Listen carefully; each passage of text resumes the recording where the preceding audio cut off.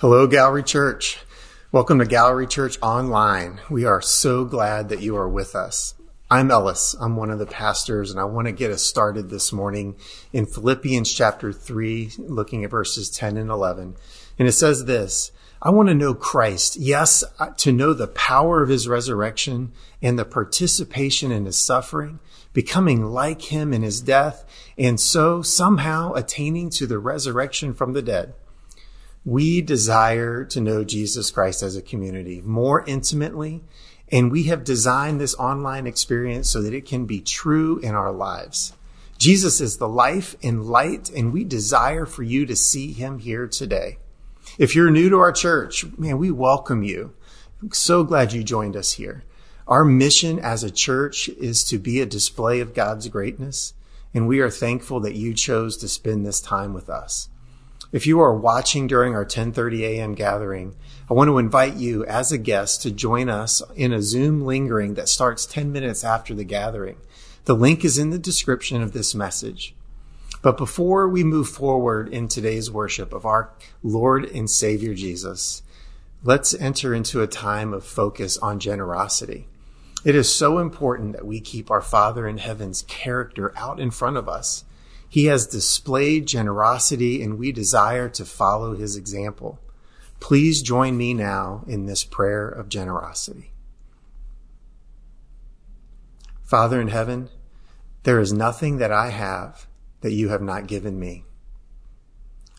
All I have and am belong to you, bought with the blood of Jesus Christ. To spend everything on myself and to give without sacrifice is the way of the world that you cannot abide.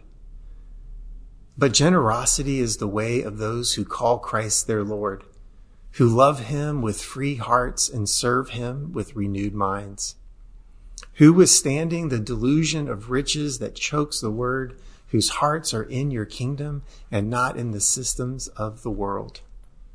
I am determined to increase in generosity until it can be said that there is no needy person among us.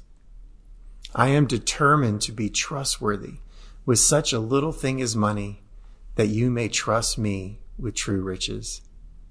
Above all, I am determined to be generous because you, Father, are generous.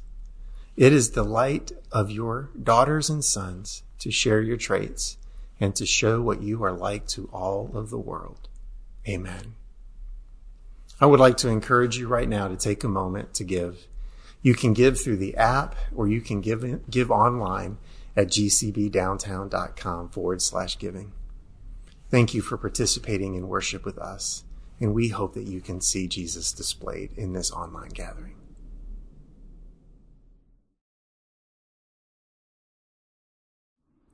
Welcome to week 3 of our 6-week series about the makings, meetings, and methods of the early church. We're drawing inspiration from the first century church for the decisions and direction of our church today. Truly, I tell you, unless you change and become like little children, you will never enter the kingdom of heaven. Jesus, Matthew 18:3. This week, we look at the ministry of the early church with a focus on how they were ready to pivot and change their structures and approaches to meet the needs of their time. In Acts chapter 6, we read, In those days when the number of the disciples was increasing, the Hellenistic Jews among them complained against the Hebraic Jews because their widows were being overlooked in the daily distribution of food. So the 12 gathered all the disciples together and said, It would not be right for us to neglect the ministry of the word of God in order to wait on tables. Brothers and sisters, choose 7 men among you who are known to be full of the Spirit and wisdom. We will turn this responsibility over to them, and we will give our attention to prayer and the ministry of the word. The proposal pleased the whole group. They chose Stephen, a man full of faith and of the Holy Spirit, also Philip, Prochorus, Nicanor, Simeon, Parmenas, and Nicholas from Antioch, a convert from Judaism. They present these men to the apostles, who prayed and laid hands on them. So the word of God spread. The number of the disciples in Jerusalem increased rapidly, and a large number of priests became obedient to the faith.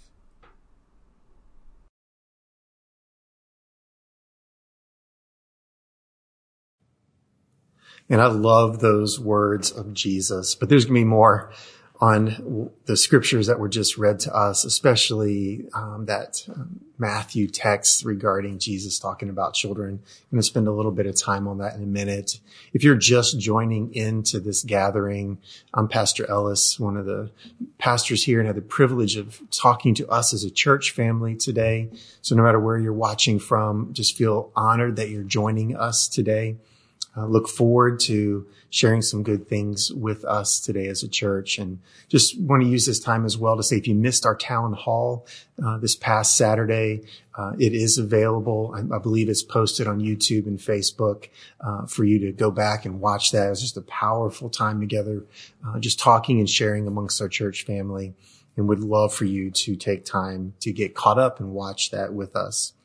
All right, so we're in a series, and man, I feel like I just want to run into this teaching. And so my temptation right now is just to go way too fast. And I don't want to do that. I want us to pace ourselves and to really sit in this teaching together. And so, I am recording this on a Tuesday, and it feels, just like there's this heightened sense of anticipation and just wanting us as a church to hear these words and be able to put them into practice, especially in this just corrupt generation that we're in and all that we're facing, taking that language out of Acts 2 that we talked about a couple of weeks ago. So we're in a series where we're wanting to learn from the early church. So let me remind us, and I've said this before, we're not wanting to look at the early church in a legalistic way where we are reading and trying to say, well, what they did, we have to do. We're trying to discern, like, what are we learning that is for us? And then what can we read and to learn about them and what they were dealing with that was good for them?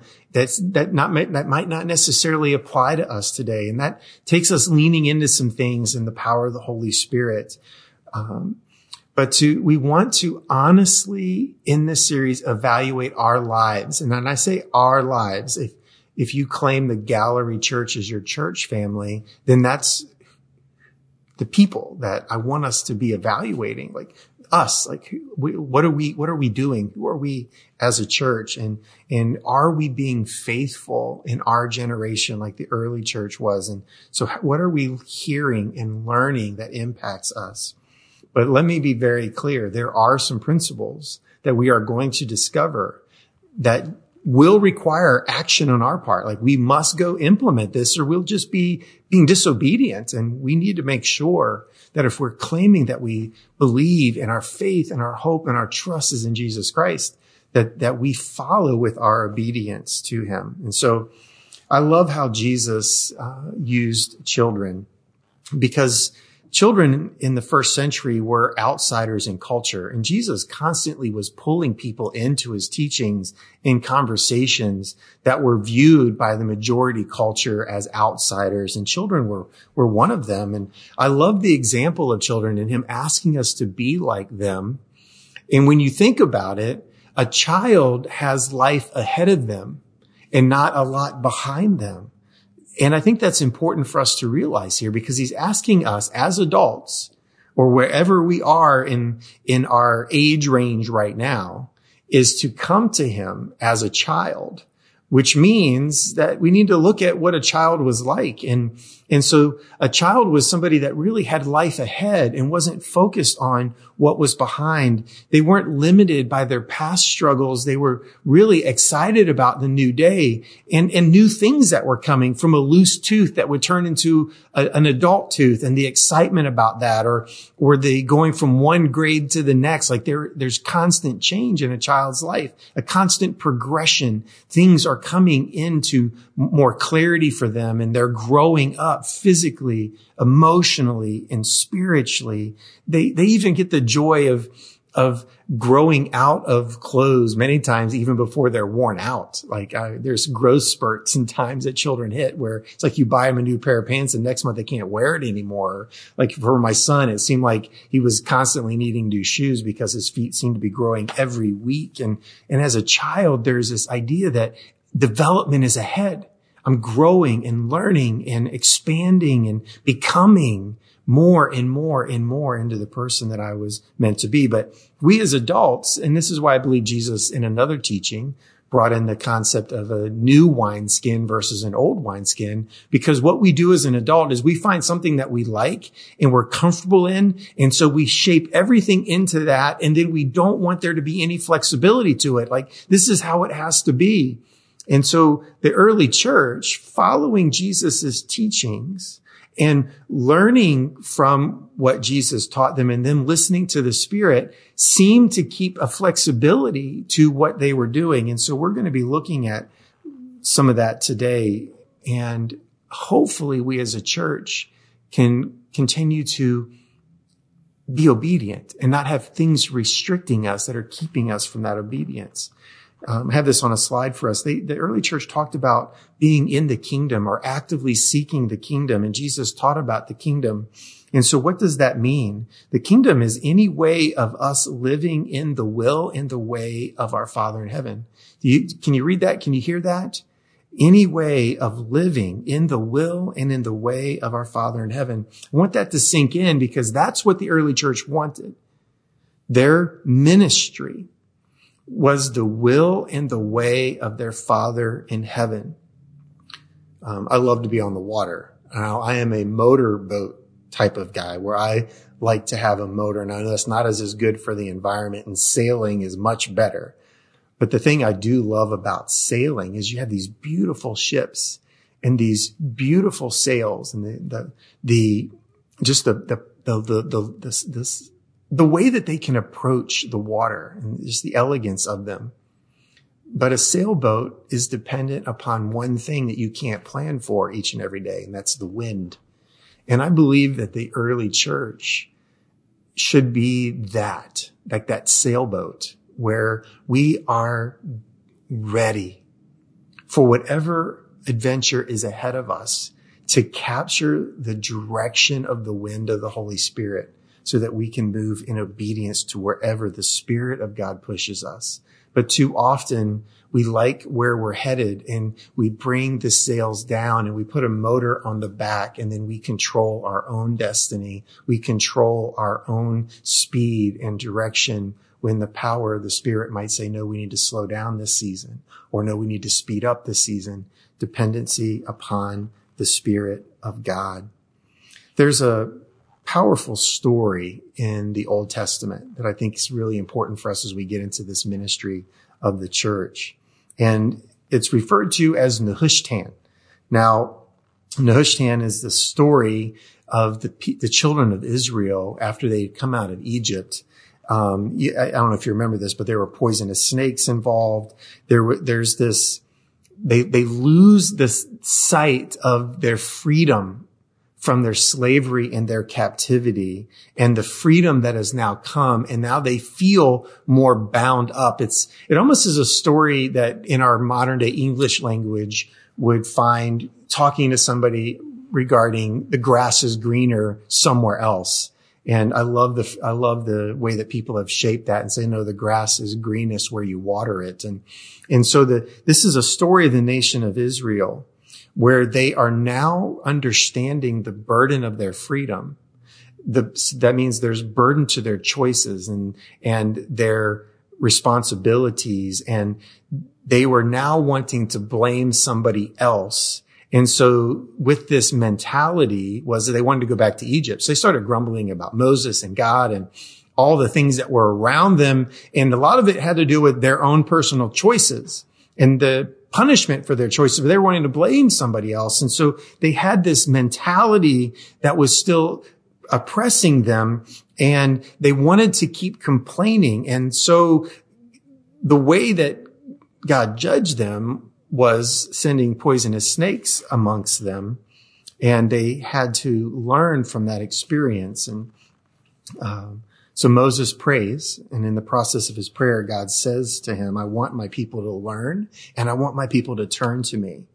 I can take the poison out of them if they will just turn to me, which that turning for them wasn't just a glance like, oh, let me just look at this, but it was actually a physical, I mentally, emotionally, and physically am going in this direction, complaining, frustrating, not satisfied with the freedom God has given me.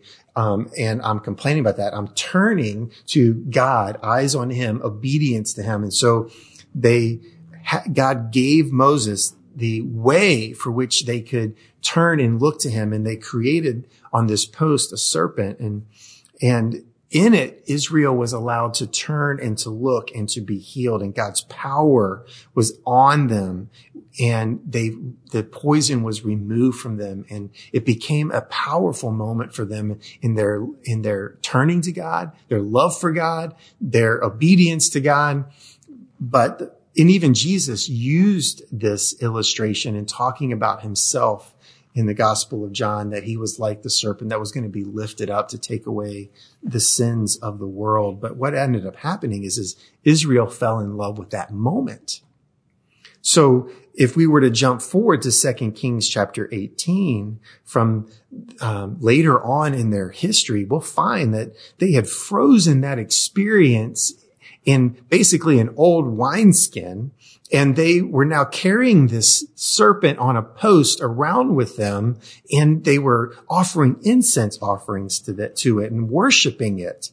And so we find in 2 Kings 18, verse 4, it says, he removed the high places, smashed the sacred stones, and cut down the Asherah poles. And he broke into pieces the bronze snake Moses had made. For up to that time, the Israelites had burned burning incense to it, and it was called Nehushtan.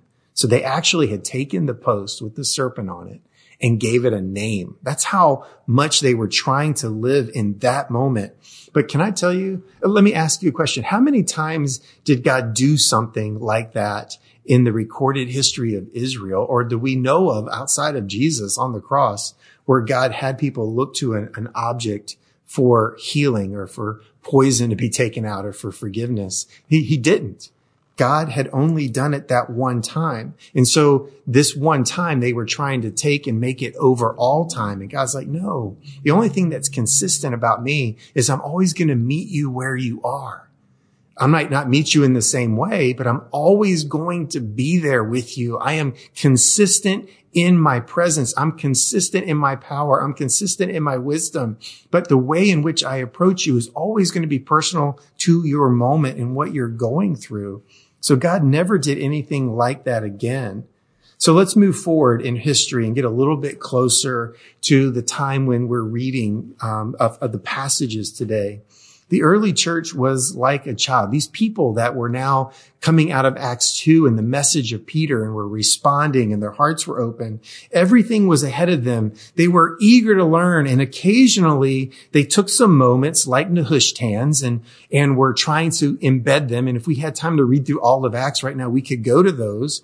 So the ministry was taking shape. It was moving, and there were moments where they were trying to hold things and they were dealing with all of that. And the apostles were constantly trying to correct them and keep them moving in the right direction.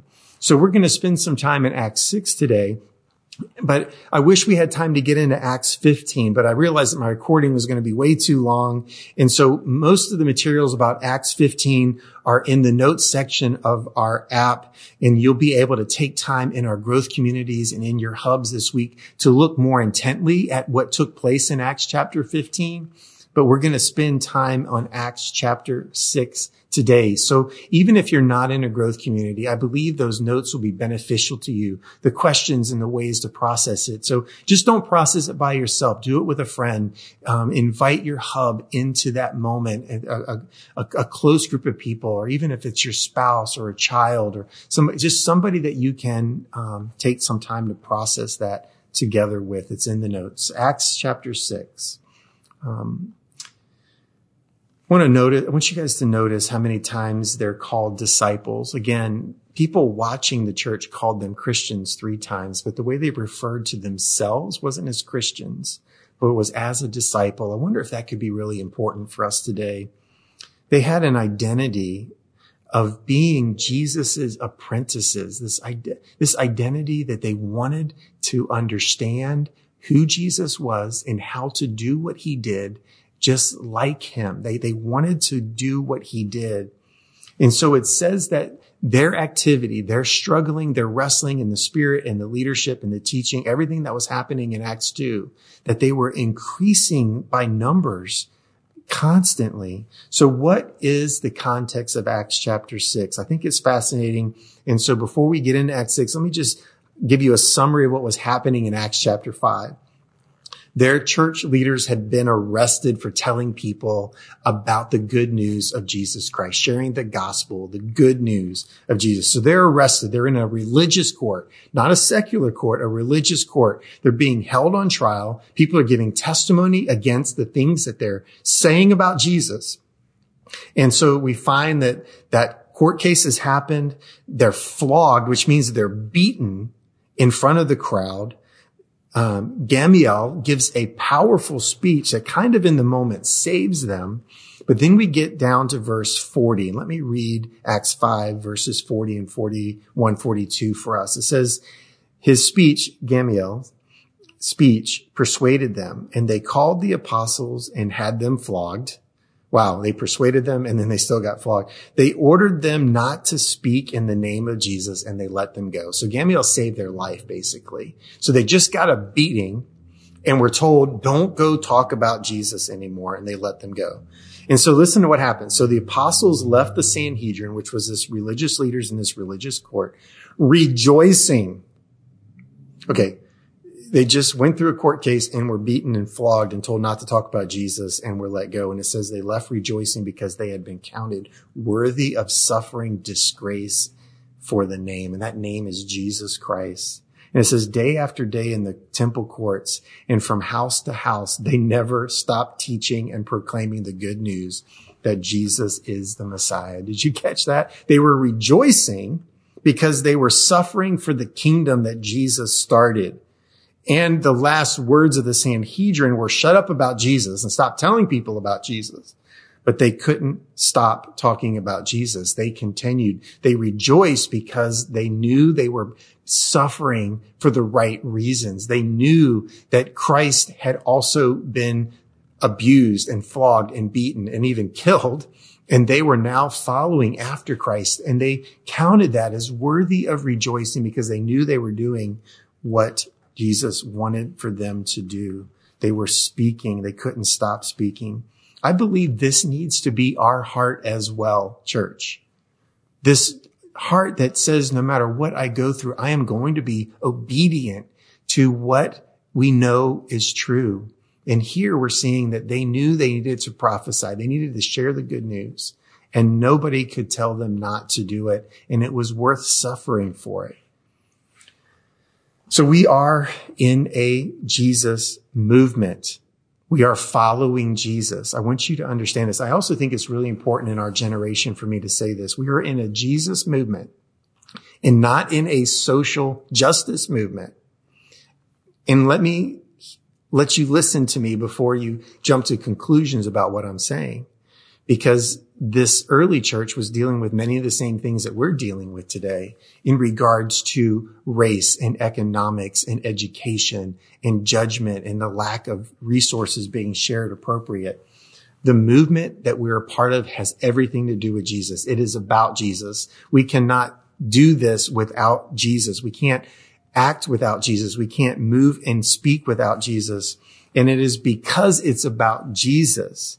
It is about justice, compassion, and peace. Because we as a church are moving about because of Jesus, therefore, if we're acting like Jesus, it will be just, it will be compassionate, and it will be be peace. That's why we can't just do justice rally. We can't just do peace rally. We can't just do compassion ministry, because Jesus isn't a side item. Jesus is the main dish. Jesus is the point behind everything that we're doing. And a lot of us now want to do compassion. We want to see justice, but we're not willing to talk about Jesus. And what we're finding in Acts 5 and into the story in Acts 6 is they were putting Jesus at the center, even willing to suffer for him. And they rejoiced in that suffering because they were doing the justice of Jesus, the compassion of Jesus, and they were seeking the peace of Jesus. So now we get into Acts 6. And because of Acts 6, let's look at this in verse 1. In those days, when the number of disciples was increasing, did you hear that? It was increasing. They were talking and prophesying about Jesus and sharing their resources with one another, and their numbers were increasing. And it says the Hellenistic Jews among them complained against the Hebraic Jews because their widows were being overlooked in the daily distribution of food. So what's the difference between a Hellenistic Jew and a Hebraic Jew? Well, basically the difference is a Jew that grew up in another country versus a Jew that stayed in Jerusalem. A Hellenistic Jew, it's kind of weird that Hellenistic is basically a word that describes Greek culture that had spread around the globe. And so when you moved away from Jerusalem, you would learn to speak other languages. You developed other cultural habits. So when you came back to Jerusalem, your language was different. Your Hebrew might be a little bit shoddy and not quite as fluent, or you may have forgotten words, and your default might be a different language. You may have forgotten customs. You may have acted differently. Your home might be presented differently.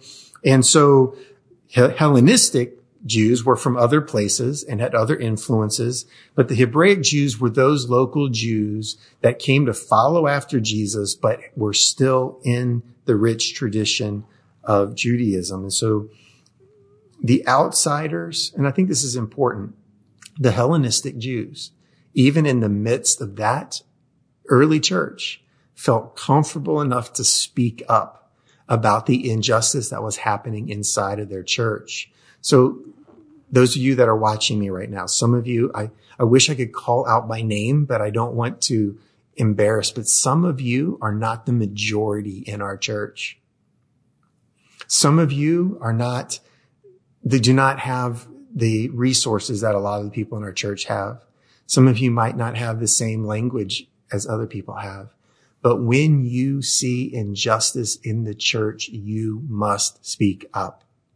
You must speak up. But the thing I love about the early church in Acts 6 is when the Hellenistic Jews spoke up about the widows who are not getting their fair share of the daily distribution of food that was being shared amongst them, the early church was responsive to it.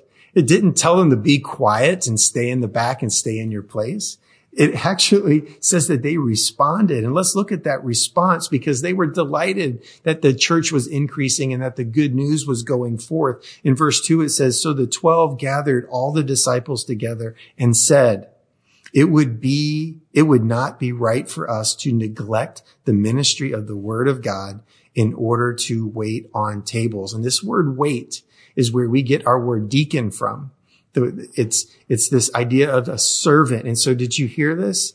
The 12 were saying that they had to do the ministry of the word and not neglect that while this compassion was being taken care of. So when it talks about the ministry of the word, I want you guys to understand they didn't have a Bible like we have. The ministry of the word was the message of God going out. It's sort of like when you're spending time with a friend and you have something important to say, you say, I want to have a word with you. There's something important that needs to be said.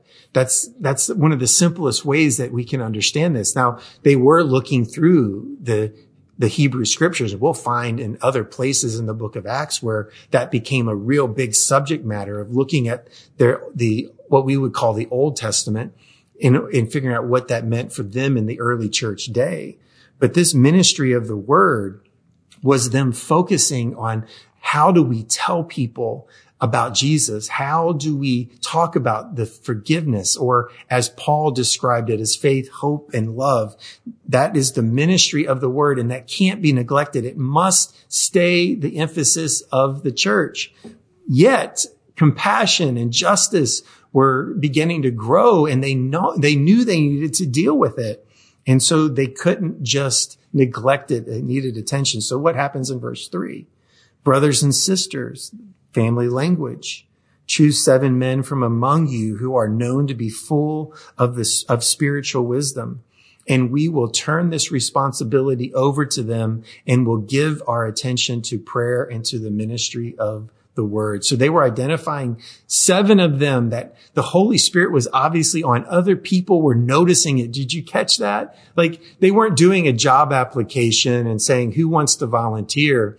They looked at the crowd and said, let's look for 7 people that have the obvious anointing of the Holy Spirit on them and choose them to do this good work amongst us. Like, it wasn't to be overlooked or not to be done. It needed to be done, and they were looking for people to do it. And so the proposal pleased the whole group. I love the communal conversation, and they chose Stephen, a man full of faith and of the Holy Spirit. And then they chose these others that I won't mention right now, and they presented them to the apostles, who prayed and laid their hands on them. And so they had this commissioning ceremony to say, we're going to do this work, and you now have the authority to do this work amongst us. So verse 7, so the word of God spread. Do you hear that? So the word of God spread, and the number of disciples in Jerusalem increased rapidly, and a large number of priests became obedient to the faith. I love this. Let me point out a couple of things. So the word of God spread. The number increased, and even priests were becoming obedient to the faith. I love what the writer Luke is doing here. He doesn't say the good news is that food was distributed. He says, so the word of God spread. He doesn't say the food got distributed. Now, he was talking about the fact that it was a joy that got solved and that was happening, but the movement was still going forward. The justice went forward as the gospel went forward, the good news, the message of Jesus. And the people were becoming obedient, like loyal, not like, I'm just going to, I don't want to go to hell, so I'm just going to believe in Jesus, but I'm going to go and do whatever I want to do with my life. It was saying that these priests and these other people were being obedient, loyal. They were dropping and shedding their past practices that didn't align with Jesus, and they were fixing their eyes on Jesus, and they were going with Jesus. And so they were going to make the adjustments in their life, go counter culture to what they had been living, and live in the new kingdom culture that they were learning about. And I want you guys to see the celebration at the end was that was happening. And we as a church can't just celebrate our compassion ministry. We need to celebrate that the word of God is moving forward, and that both need to be held together equally as important to one another. But the temptation in our generation is to not talk about Jesus and just to be focused on compassion ministry. So let me go back to where we started with the little children. I would like to invite all of us to take those words of Jesus seriously just for a moment. Now, this isn't sort of like a self-help group where, okay, now let's take a moment and imagine we're children, but I do want us to ponder this seriously. This passage falls in Matthew chapter 18 when Jesus is talking to him about going into his kingdom, and the disciples' first response was, well, who's going to be in charge? Like they were focused on the culture celebration of kingdom. Who's going to have power? Who's going to be famous? What is going to be success by worldly standards? And Matthew 18 is Jesus's address to our temptation for power and prosperity and provision and all of the popularity that comes with people that are in charge of kingdoms. And Jesus says to them, truly, in verse 3, I tell you, unless you change, like he's saying, the way you are right now, You're focused on the celebrations of the things in the world that worldly people celebrate. Power, privilege, fame, prosperity. And he's saying, unless you change and become like little children, you will never enter the kingdom of heaven. Therefore, whoever takes the lowly position of this child is the greatest in the kingdom of heaven. And whoever welcomes one such child in my name welcomes me. I just want you guys to know we are not defined by our past, and we are not defined by the power that this culture and this world thinks we have.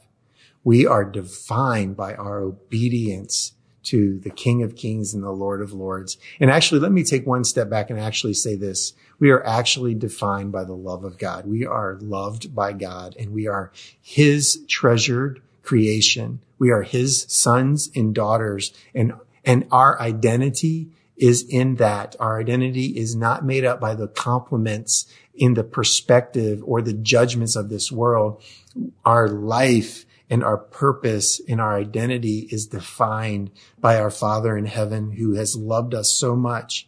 And this opens up for us his kingdom and his leadership for us, and his way, his will and his way is opened up to us when we approach him like a little child. So we're invited to look at our life ahead with Jesus and not our life in the past without him.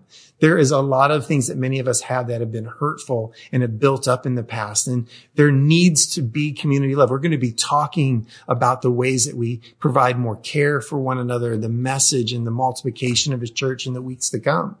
But we need to understand that there is a way for you and I to fix our eyes on Jesus, to obediently follow after him, where we can announce good news and be involved in compassionate ministry.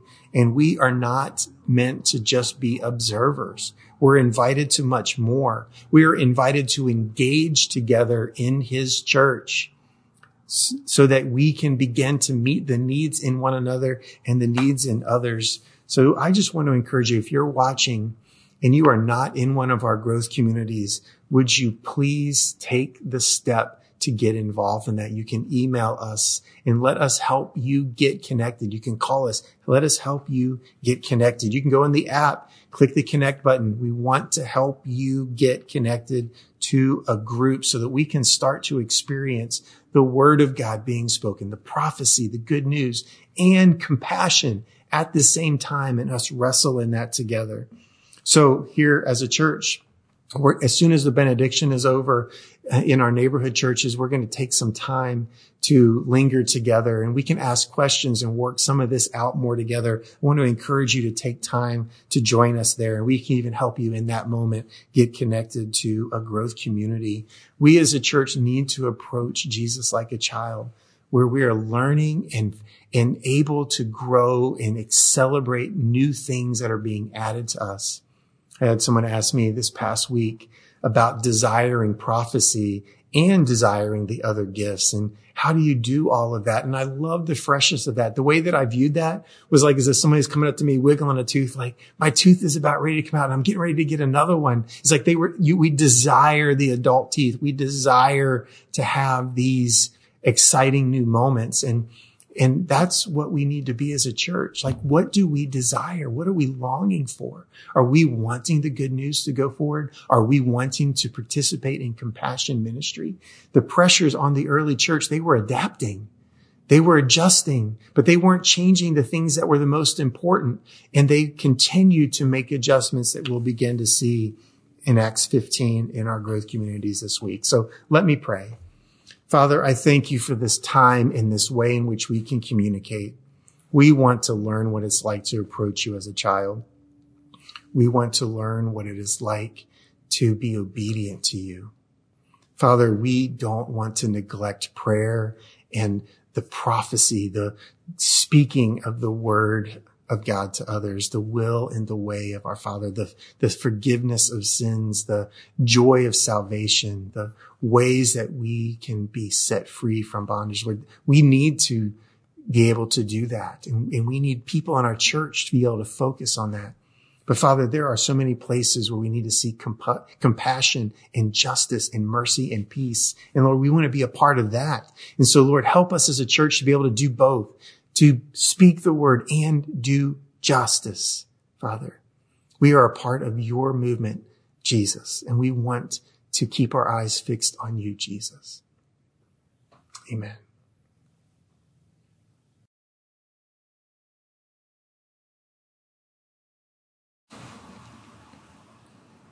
We want to invite you to respond to the word of God that we just received. We believe we are getting closer to becoming the church that Jesus wants us to be. We know that he is speaking and working in our hearts. We want to focus on 3 responses. First, do you feel like you are holding back? Are you engaging in kingdom relationships the way that you should be? Let's pause together and listen to the Holy Spirit. What is he saying to you?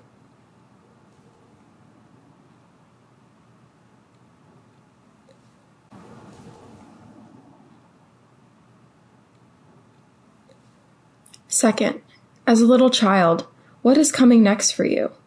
What is the Holy Spirit saying to you about your past, your future, your development, your perspective?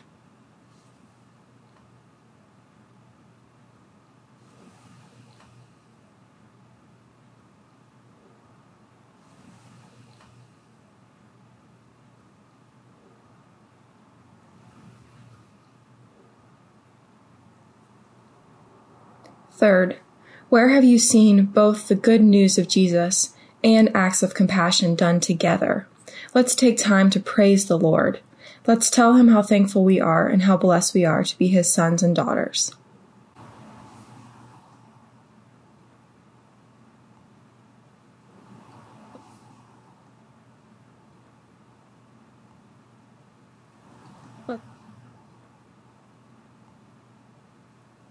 Let's respond to the Holy Spirit and acknowledge his work in us.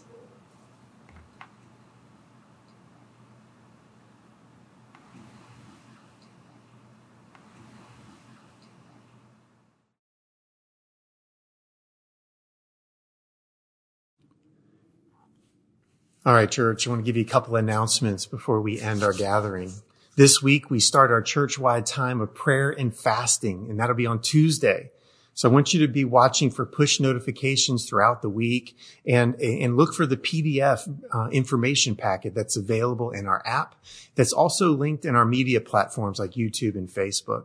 So please make plans to join our elders and staff as we look to give up some of our freedoms this week to seek the Holy Spirit and how he can complete his work in us. I also want to take some time to remind you that 10 minutes after we have this gathering Zoom lingering moment as a church. The link is also in the description. If you're watching on YouTube or Facebook, you can find it in that description. It's also in our church app in the More section. So 10 minutes after the benediction, make plans to join us on Zoom. This is a time, about 15 minutes for us to connect, ask questions, celebrate what the Lord is doing in our church. But this week, we're going to be taking the Lord's Supper, so grab some bread and a cup and have your plans on joining us.